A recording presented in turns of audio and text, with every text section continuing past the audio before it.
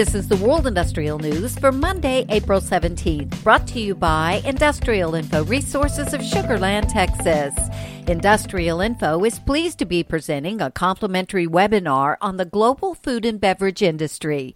The webinar will be held on Wednesday, April 19th at 10 a.m. Central Time and will be repeated for audiences in Europe and the Asia-Pacific region.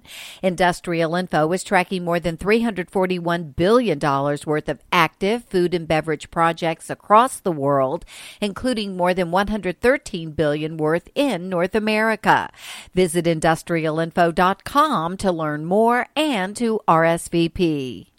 Duke Energy Corporation said on Thursday it has completed 2 solar power projects in Florida with a combined generating capacity of 150 megawatts.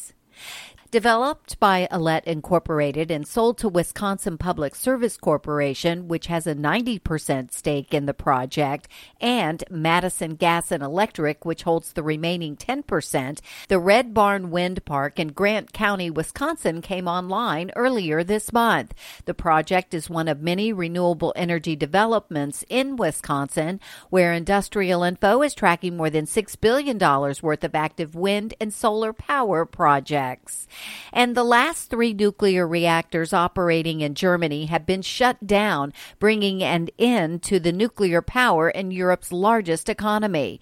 The final shutdown of the plants took place on April 15th, following a short extension to their operational lives last year to help with the ongoing energy crisis caused by Russia's invasion of Ukraine. For details on these and other breaking news, read the full stories at www.industrialinfo.com. I'm Peggy Tuck, reporting for Industrial Info News.